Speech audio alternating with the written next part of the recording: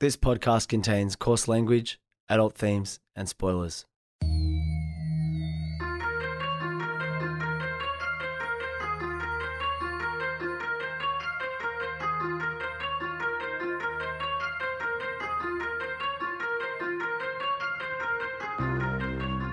My name's Peach, and for the past couple of years I've been helping my friend Shag overcome his childhood aversions to everyday foods in the podcast Fussy Eater. Now it's his turn to help me conquer my phobia of scary movies over one spooky night in the FBI studios, one Wikipedia synopsis at a time. This is Spooko. I am reluctant to give parenting advice, even though I'm one of the top 10 dads on earth. Can I say, and this is not to turn this podcast into a compliments podcast, which sometimes it is. Yes. Because that's kind of the nature of our friendship. And It's all, good like, that it is as well. yeah, and especially like two males who were brought up in pretty traditional households, to feel like we can tell each other we love them and tell each other what we appreciate about them, I think is good, and I think it's healthy. But I don't want that to be always the podcast. I appreciate you rolling out the red carpet, Shag, for this anecdote. You know, it's good. Well, no. Well, I just want to say before you continue with this intro, that you had kids before I had a child, and you are absolutely my number one parenting inspiration. In fact, a lot of the things we do with Golden Child and I do with Golden Child are literally just like straight rips of, you know, a Peach original. So it is no lie when you say top 10 dads. In my world, you're number one. Oh, well, I mean, my dad, but then there's Peach. I was going to say, look, probably Southern Hemisphere, I guess, maybe I'll take. But like a real firm tip and firm practical bit of advice is of getting children out of bed.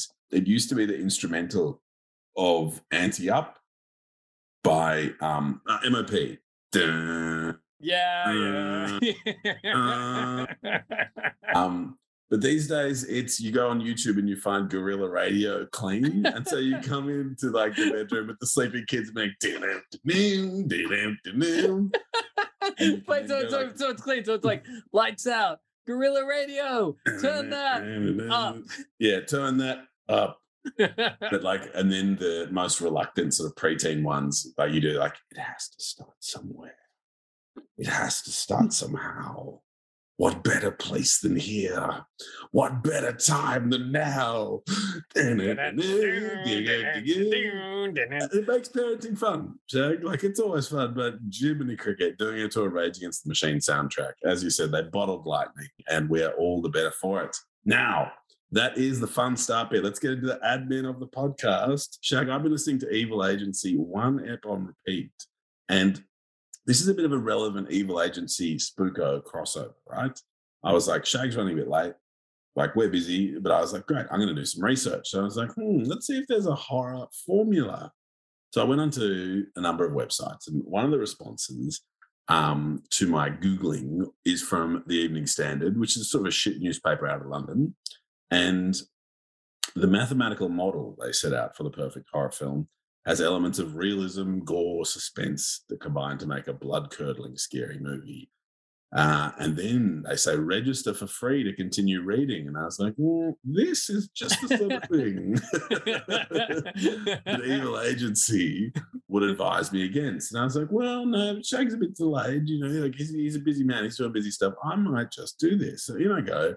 First name, surname, make up the password that I know is the password to shit I don't care about.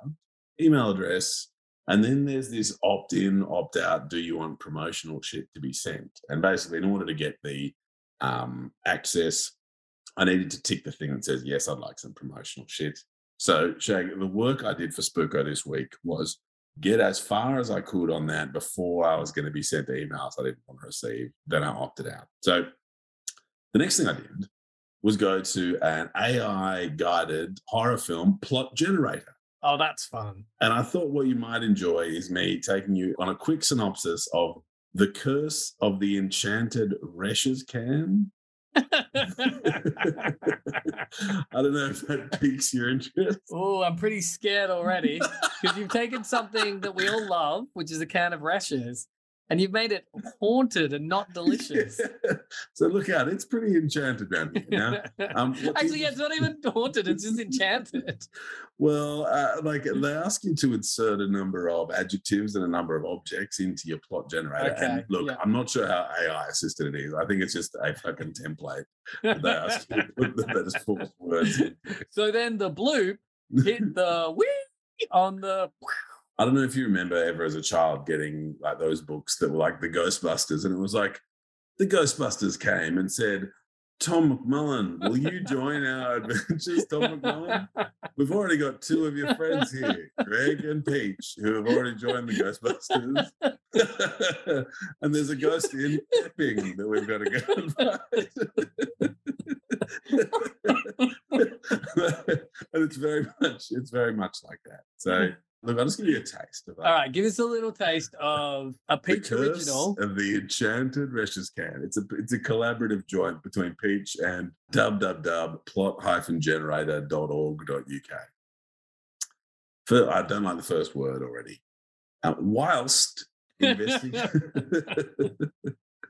Whilst investigating the death of a local podcaster, a sophisticated, handsome, generous lawyer called John Poich uncovers a legend about a supernaturally cursed enchanted Reshes can circulating throughout FBI studios.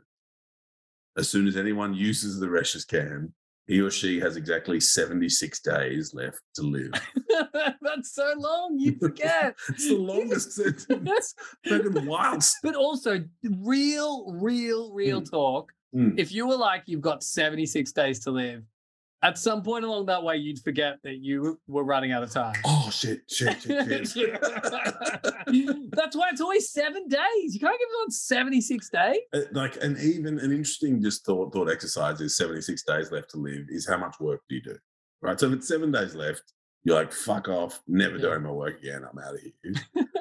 If it's like 76, you'd be like, oh, I probably shouldn't leave everyone in shit.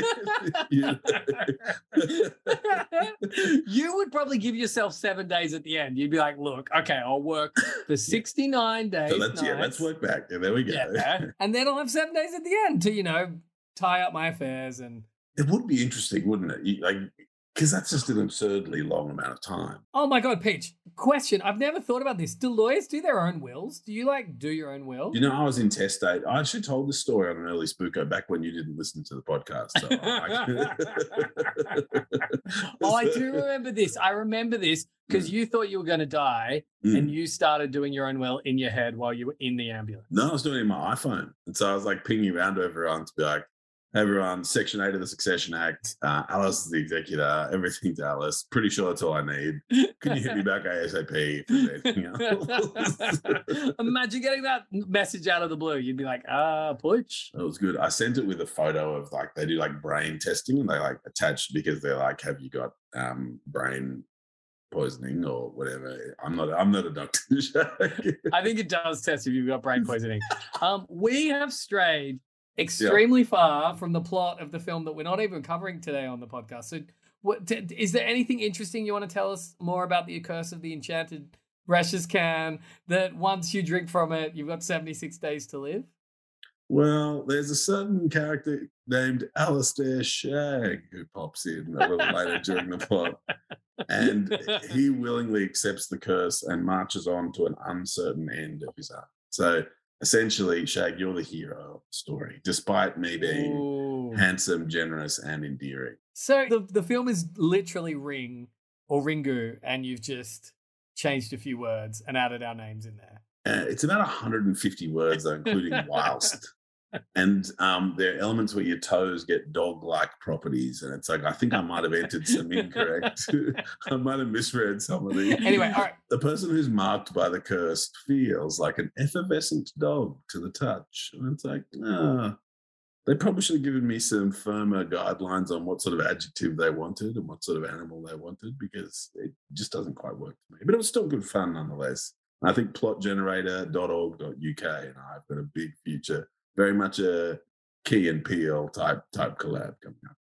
Well, today's film is very much like what would happen if you went to one of these AI generators and you were like, I want a Predator movie, but I want it set in the past with an indigenous crew who have to use their wiles and cunning to outsmart a futuristic hunter from outer space. Today, sophisticated, handsome, and generous. Today we're doing Prey. Why do you want to hunt? Because you all think that I can't. I saw a sign in the sky. I'm ready.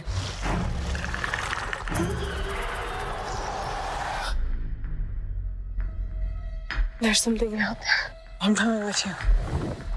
You can't. I'm trying to protect you. Protect me from what?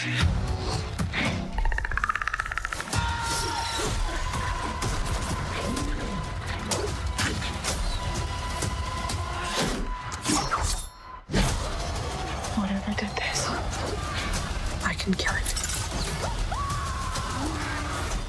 Gosh, like, I don't know what this says about me, but I've never been less excited or more bored by a movie premise than that. Couldn't care less about whether any of those characters lives or dies. Fuck, that looks super boring. Shag, I hope this was not too much of a drag. You know what? I actually love this film. I think there's a question of whether the Predator films are horror or horror adjacent.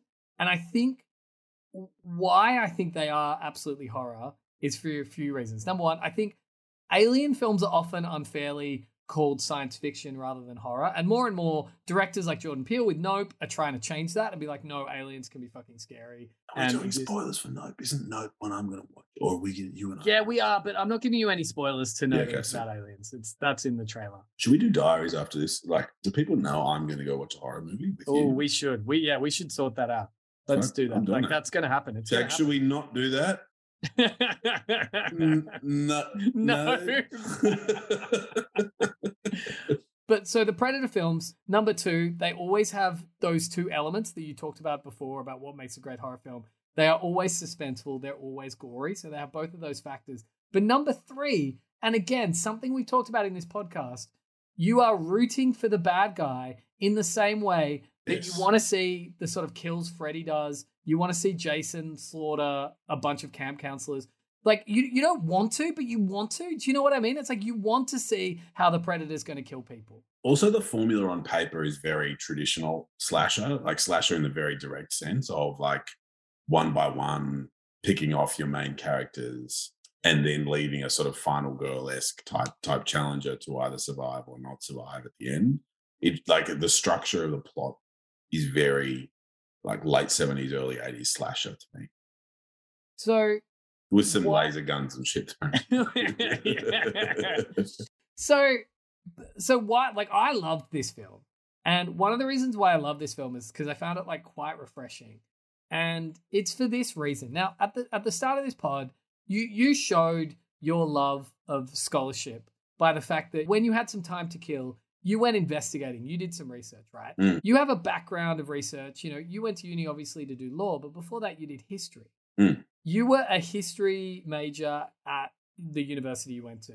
Yes. And you've before told me that all history is made up and doesn't exist. That's actually feeling, I know where we're going. Yeah, okay. I'm like, yes, all right. Shag, this is a good cross-examination. This is very good. I'm like, that's right. No, I'm not. I just always thought that was a funny call. But something I've realized, I grew up in the 90s in Australia. Mm. The history I remember learning in school, and I didn't do history in university, but the history I remember learning in school was all about white people. Like, all of our history is like, here's what some white people, and even if you go back far, you know, you go into the Renaissance or before, it's always, what were the white people doing at that time? Is that kind of true of Western history? Absolutely, hugely, until like at least the like 1960s, 70s, and then mainstream at least until 2000s, 2010s. In schools, like this was the sort of white blindfold, black armbands. You might remember John Howard getting involved in the culture wars, and that guy Keith Windshuttle. Have I ever told you my Keith Windshuttle story? You have, yes. It's go back through the Spookos. It is in this, I think. Okay. Yeah. Mate, Shag, I love that you're a bigger Spooko fan than me for this one. Okay, I finally became a fan of the pod. It took almost 150 episodes. It's great. It's a really good podcast. I'm coming around to it. There's something about this podcast. I don't know what it is, but these hosts are so endearing.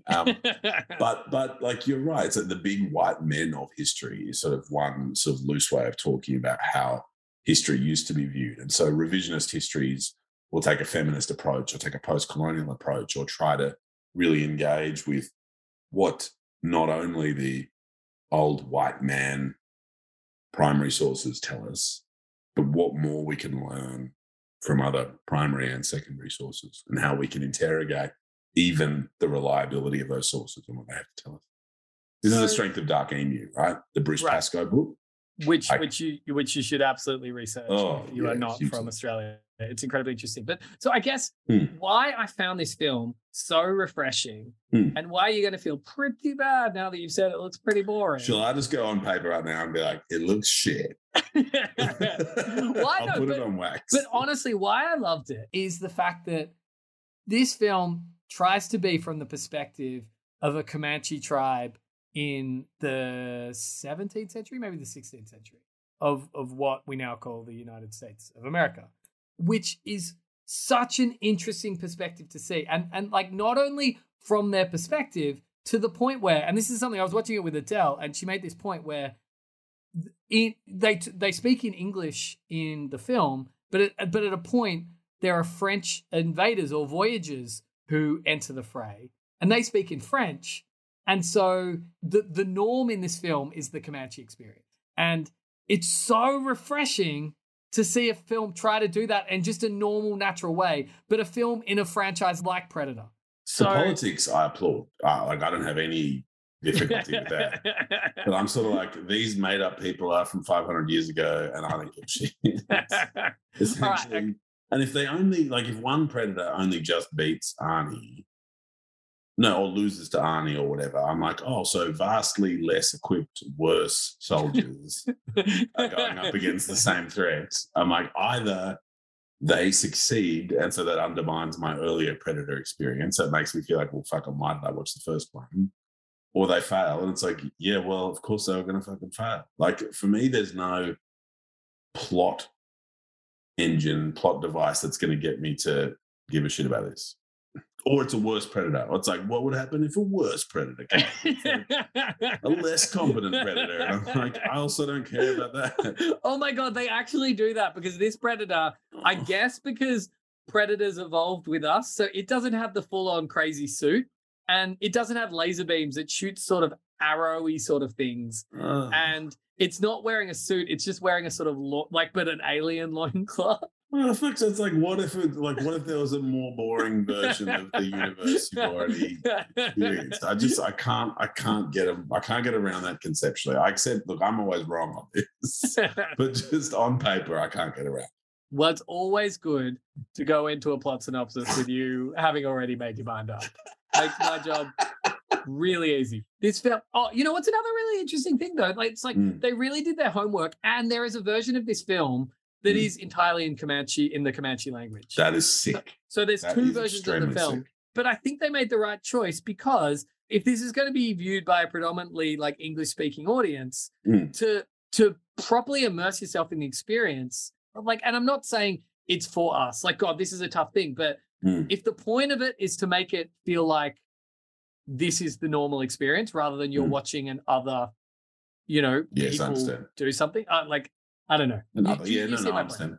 I guess the element is your subtitle question, right? That, that's the angst that would have gone through. Like, oh, fuck, I think the quote best outcome would be to be like, this is a fucking Comanche film. So you'll be hearing that language, and if you need it translated, great. There'll be some nice words across the bottom. You've seen films from other countries before. You'll be able to fucking handle it. But here's the thing. Here's where it gets really fucking interesting. So I told you before, French voyagers show up, and the voyagers I've only just discovered from my very quick Wikipedia were part of like the fur trade around this time, and they traveled via canoes. I think their port of call was like Louisiana /New Orleans, where I think to this day people still speak French or there's French parlance around. Mm. When they show up, there are no subtitles for their French. So if you don't speak French, so they feel like the aliens. Yeah. Yes, that's cool. You're just like, what the fuck? Like, I actually think in terms of an interesting choice, it's very clever. Especially for a generation who now relies on the musical Hamilton for its American history. Yes. Yeah. Yeah, exactly, right? So anyway, so in 17... Although ironically, they did come from afar just to say bonsoir. So that's... Is that a Hamilton joke? Oh, God, I hate Hamilton so much. But it's so like... It's like Stockholm Syndrome. Like the children, like we just like, oh, God, yeah. So in 1719... That's clipping, right? Clipping plays Lafayette. He's amazing. He's a great... Anyway, yeah. In 1719, in the Great Plains, Naru, a young Comanche woman trained as a healer, dreams of becoming a great hunter like her brother Tabe. While tracking deer with her dog, Sari, she witnesses an anomaly in the sky, which she likens to the Thunderbird, which is actually a Predator spacecraft.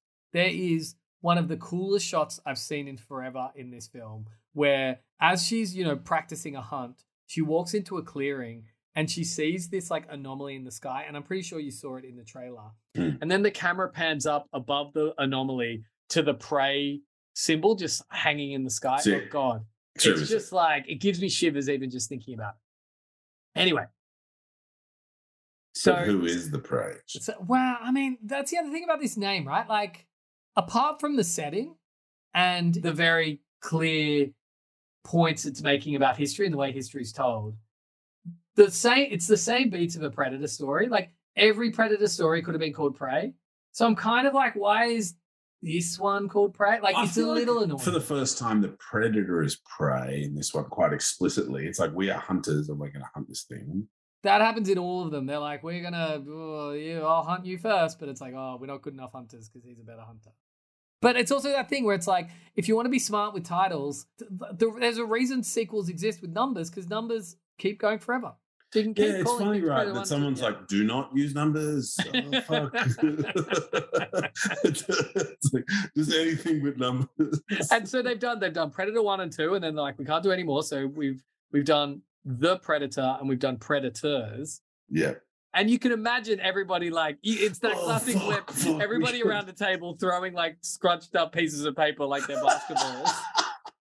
And then someone's like, motherfucker. And they're like, what? And it's like, we're doing a movie about predators. And everyone's like, yeah. And it's like, but what do predators hunt?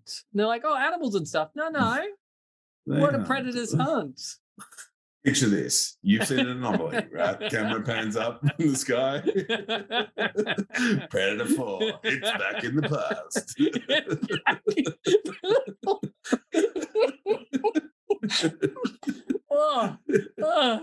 There's something about this episode where we just can't stay on track. And we both in funny moods.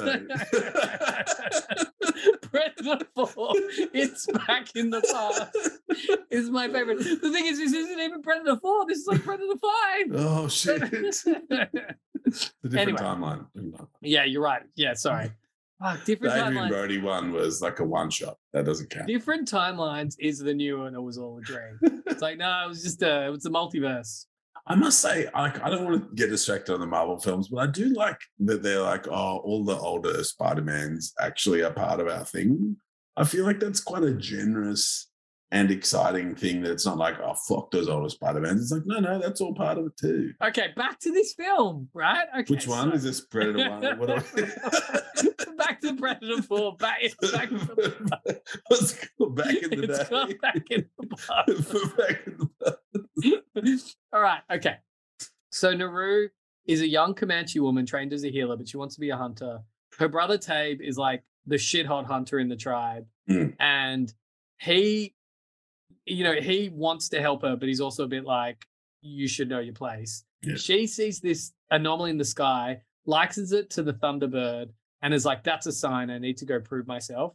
Tabe agrees to bring her to join a search party for a cougar that attacked one of the tribe's hunters, but only so she can provide medical treatment if they find the hunter alive. So he finds like a good reason to bring her along, so the rest of the hunters are like, cool, she can come along. but also secretly. I do listen. I know about this one before. I'm like I heard. I'm listening. Okay, all right. But sorry, but that's also I appreciate it as well. So I'm just thank you. Well, because I also know as a lawyer you like a good sidebar. You explained it well the first time, and you explained it well the second time. Both of them very good. So they eventually. I don't really know what the sidebar is. I only know it from the TV shows Evil, The Good Fight, and The Good Wife. They make me want to become a lawyer, and I would be. Have you seen Suits before? It's really funny. I've seen lots of them. Could you imagine me as a lawyer? I'd be so emotional in the courtroom. Yeah, you'd be like, you fuck, like. You actually would be like, what are we doing? Be like, Judge, are you kidding? All right. So they find the wounded hunter who was injured by the cougar and depart. Though Tabe stays Was he behind. injured by the cougar? Well. Or they gaslight him to like, poof, that cougar injured you pretty badly. And he's like, oh, I don't really know what it was. Well, the thing is, they find this hunter who's been injured by the cougar. And everyone's like, cool, we found him. Let's go take him home. Tabe, you go find the cougar. And Naru's like, well, why the fuck would a cougar leave him to die and not eat him? Why would the cougar wound him, not mortally, but just wound him and then just leave? Something clearly scared him off. And shut up. It's fun. Basically. It really was a cougar. Because that's the thing. At the end of the day, it's a historical document about a Comanche tribe. It's a Predator film, and it's Legally Blonde. Do you know what I mean? It's those three things together. Yes, amazing. And it's like, we love you, Naru, but you're a healer. Like, but good on you for your healing. Yeah, good on you. Don't try to be a hunter. Look, because the fact you want to be a hunter means you'll be a great healer one day. It's really great. You'll hunt out great remedies to people. You'll hunt out some great healing. All right, so but it's legally blonde. So on their way back, Naru finds unusual tracks and a meticulously skinned rattlesnake. If you remember from the other Predator films, the Predators like to get trophies, and often that involves taking skins, taking scalps, or taking the head and the spinal cord. Mm-hmm. That's his whole thing. So she finds this like skinned rattlesnake, and she's like, well, what the fuck? Like, nothing we know skins rattlesnakes. So Naru circles back with one of the other hunters, Paik, and finds Tabe. Together, they set a trap for the cougar, but it kills Paik. There's also a really great scene at the start where you're like, you kind of lulled to believe a cougar's not that bad, but this cougar is fucking vicious and kills one of them immediately and is like, clawing up the how they half climb and shit. Yeah, that's so scary. Well, that's the thing. They're hiding in a tree and you're like, well, she's safe. And this thing is like climbing a tree, ferocious, fast, like just ready to just destroy her. Now, Naru wounds the cat, but falls and strikes her head after being distracted by a burst of light in the distance. Tabe isn't that interesting? Tabe carries her home and returns to kill the weakened cougar, earning him title of war chief.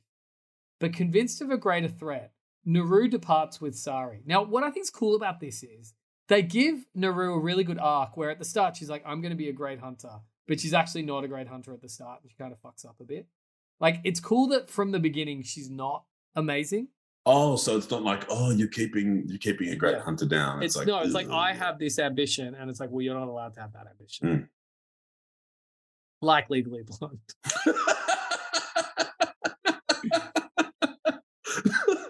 I really love you.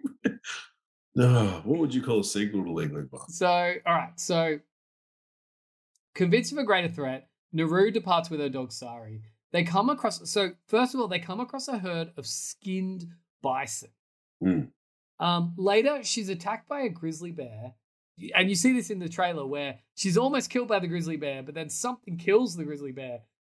And we see it's the predator. Now, the grizzly bears also fuck, they look like killing machines.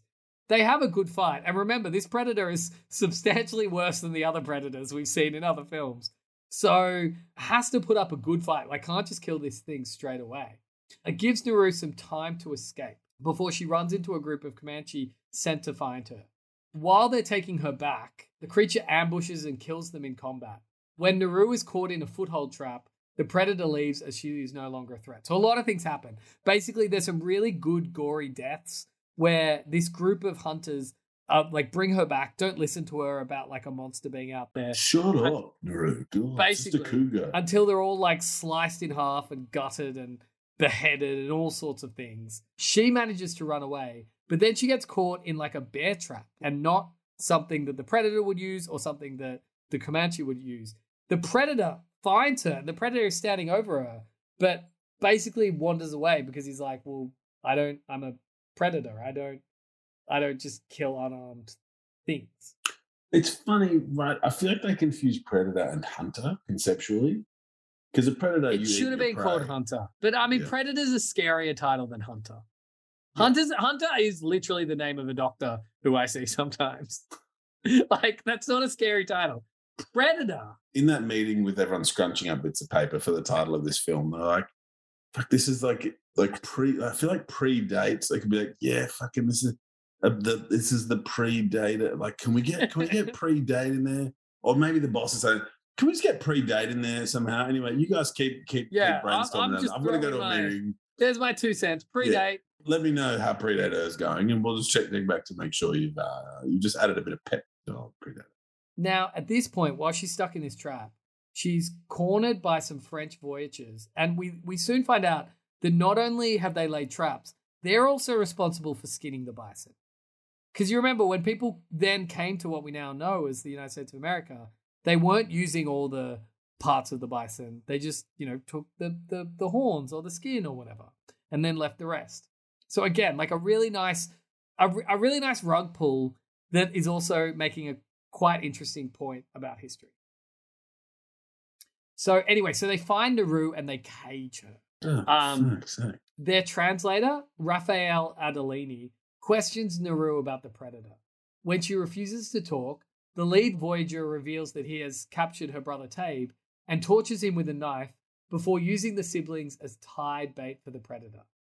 The creature obviously comes across this and then kills everybody waiting for them. There's a really great scene where the predator just slices through all these French invaders who we are set up to be like, fuck these guys. I want all of them to die. And they do, and in the most inventive, awful ways. The creature kills most of them while Tabe and Naru escape. Naru rescues Sari from the camp and stumbles across a dying Raphael, who teaches her how to use his flintlock pistol in exchange for medical treatment. Naru gives him herbs that reduce his body heat to staunch the bleeding. When the predator arrives, Raphael plays dead, and Naru realizes that the creature cannot see him because she's lowered his body temperature. Raphael is killed. Can herbs do that like Shagun? Well, no. I mean, I guess the thing is, it's like the point is, it's like I would think they did their homework, and look, I don't know how much they would do, but I would have faith in a film that recorded a whole soundtrack in the Comanche language that they probably tried to use authentic medicine from the time. I would think. I've got nothing. I've got no response to that other than fucking. I would be like, man, we did the Comanche language thing. Just give us the. All right. I'm gonna get another beer. I'm having the best time.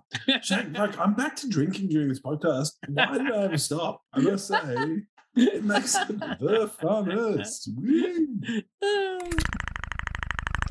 And I've realised it's probably because your boy, father of the year over here, has left the children in a house down the street while he has fun with his friend recording a podcast. All right, so Raphael's playing dead. Naru's like spying on him in this camp. The predator's like stalking this camp, looking for victims. What does the predator like to do? Like, sorry, do we get a sense of that? Well, I think because it's killed a bear, it's killed a snake, it's just looking for good things to hunt. Yeah. Like a snake's pretty scary. And then, and it also, it hunts a wolf at one point as well. It's not in here. So it slowly makes, it's like, it's almost like they talk about like sociopaths. There's like an escalation of behavior. So you pull the wings off flies as a child. First they're killing flies, then it's small animals, and then they make their way to humans. It's kind of doing that, right? Like it's working its way through the food chain, and eventually it gets to humans where it's like, to become the apex. See, they weren't so dumb when they named it Predator. After it does predate. All right. So when the Predator arrives, Raphael plays dead, and Naru realizes that the creature cannot see him. But then Raphael is killed after the Predator steps on his wounded leg, causing him to scream. One of the things, like, this Wikipedia doesn't go into any of the weapons or things the Predator uses in this, but it has this one sort of... Do you remember slap bands? Yes. Remember slap bands? It kind of has a version of a slap band that's like a straight blade, but then it goes around people's legs and just completely chops off their limb right to the bone. And there's lots of shots of just seeing essentially like a cauterized, fleshy leg segment, and you can see the two bone bits sticking out. But is that, like, is human-shaped people the people, like, the only prey Predator are likely to find? But the Predator is also human-shaped. It's the lack of imagination people have when it comes to aliens. They're like, look, if we change the head can be anything. It can be an octopus, can be a weird thing. The rest has to be the same. And they all have to have, like, genitals, so they all have to wear underpants. So oh, that's right, because everyone wants to sleep with an alien or whatever, like whatever that line is. Yeah. So anyway, I married. Actually, I don't know what that line is. I don't know what. Isn't that like a They Might Be Giants song? Like I would kiss the girl from Venus for science, and it's this big commitment that they're making. Like, don't worry, I would kiss the girl from Venus for science. Okay. All right. Anyway, so he's got one of those cauterized legs. So the Predator steps on the leg. Obviously, that's going to hurt a lot. And then the Predator kills him. So Tabe arrives on horseback to rescue Naru. They weaken the creature, but it kills Tabe after stabbing him through the back. Also, it's not described in this, but Naru's not only a cool hunter, but she invents this axe that she ties to a bit of rope. So she can, like, throw the axe and then bring it back. And it's not utilized as well as it could in this film. Maybe if there's a sequel, they'll do it, but it is pretty sick that she does that. And what do you call the sequel to Prey? Who done like it's like Prey, yeah. He was like, "Can we now do Predate? Is that okay? Is it okay if we do that now? You got your one on the list." I think the only thing you can do is go back to the original convention of Predator 3. Like, once you've fucking painted yourself in a semantic corner like that, you have to go back. Like, why can't you have... Yeah, like, you're so right. The numbers are good. It's good. Yeah. Why wouldn't you just call things numbers? Anyway. So... There's the Collector sequel, the third Collector. Oh, yeah. What's it called? Was it called The Collection or something sick? Yeah, no. It's... Because it's The Collector and then The Collection and then Collected, is it? The Collected. I think that is actually what it's called. Sick. No, it hasn't come out yet. I don't even know. I think it's just in perpetual pre-production. Chinese democracy. Anyway, so she knocks him out, severs one of his legs, and gives him an unloaded gun before eating the herbs to hide her body heat, baiting the creature to kill him. She uses Adelini's pistol to ambush the Predator, knocking off its laser targeting mask. She steals it and flees it into the woods. So this Predator does have, like I said before, it has the laser targeting 3 dots that the other Predators have. But instead of shooting like a laser beam, like the later Predators does, it shoots these like steel arrows. Because it's a primitive Predator. It's like imagine a worse, more boring version of what you've already seen. It's like, sounds great. It also has a shield because it has this like impenetrable shield that stands out. Anyway. Like, so, I mean, Shag, do you care about knights? For example, if I was like, Shag, here's a movie about knights fighting each other. Would you be like, I'm not selling it well, in fairness. No. I actually, I like The Green Knight, and I like that one where Heath Ledger's a knight, but it uses like a Knight's Tale. Yeah, use We Will Rock You. Yeah, that's fun. All right. Anyway, so now remember, mainly because Paul Bettany is not marrying women 25 years younger than him at that stage, and it's when he's still an endearing. So remember, she has she's used this pistol to ambush the Predator. She's knocked off its laser targeting mask. She steals it and flees into the woods. Now, this is how she finally turns the Predator into prey. Naru lures the Predator into a mud-filled bog pit which she got caught in earlier in the film. Again, it's not in this, but we know that there's It's pretty good foreshadowing of like, guys, Predator film, but it might be around here. Anyway, who knows if we'll come back. So Naru lures the Predator into a mud-filled bog pit before using the creature's mask to turn its own projectile weapon against it. So basically, she gets to a point where she's like Arnie in the first one, is like, come on, shoot me. So it sees her across this bog pit. The Predator's like, sick, I'm going to shoot you, and fires its projectiles before it realizes that she's actually got the mask aimed at him. These projectiles are homing, so the projectiles are about to hit her, turn around, and go straight into the Predator's head, killing it. That's the shittest, dumbest, fucking most boring, stupid, fucking trash outcome. It like punishes you for watching the film. It's like, oh, this Predator's a fucking incompetent idiot who forgot that they lost their mask and forgot how its own weapons worked.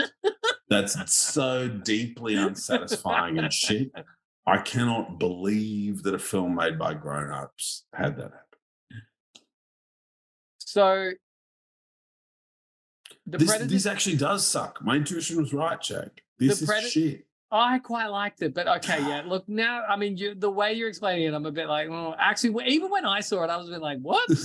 Okay, I'm like, and I was a bit like, not in the way where I was like, no, I was a bit like, you know, when you just go along with something and yes, you're just agreeing. Yeah, I was sort of and like, you feel bad. It's like, Shag, you're dumb. Don't worry, you're an idiot.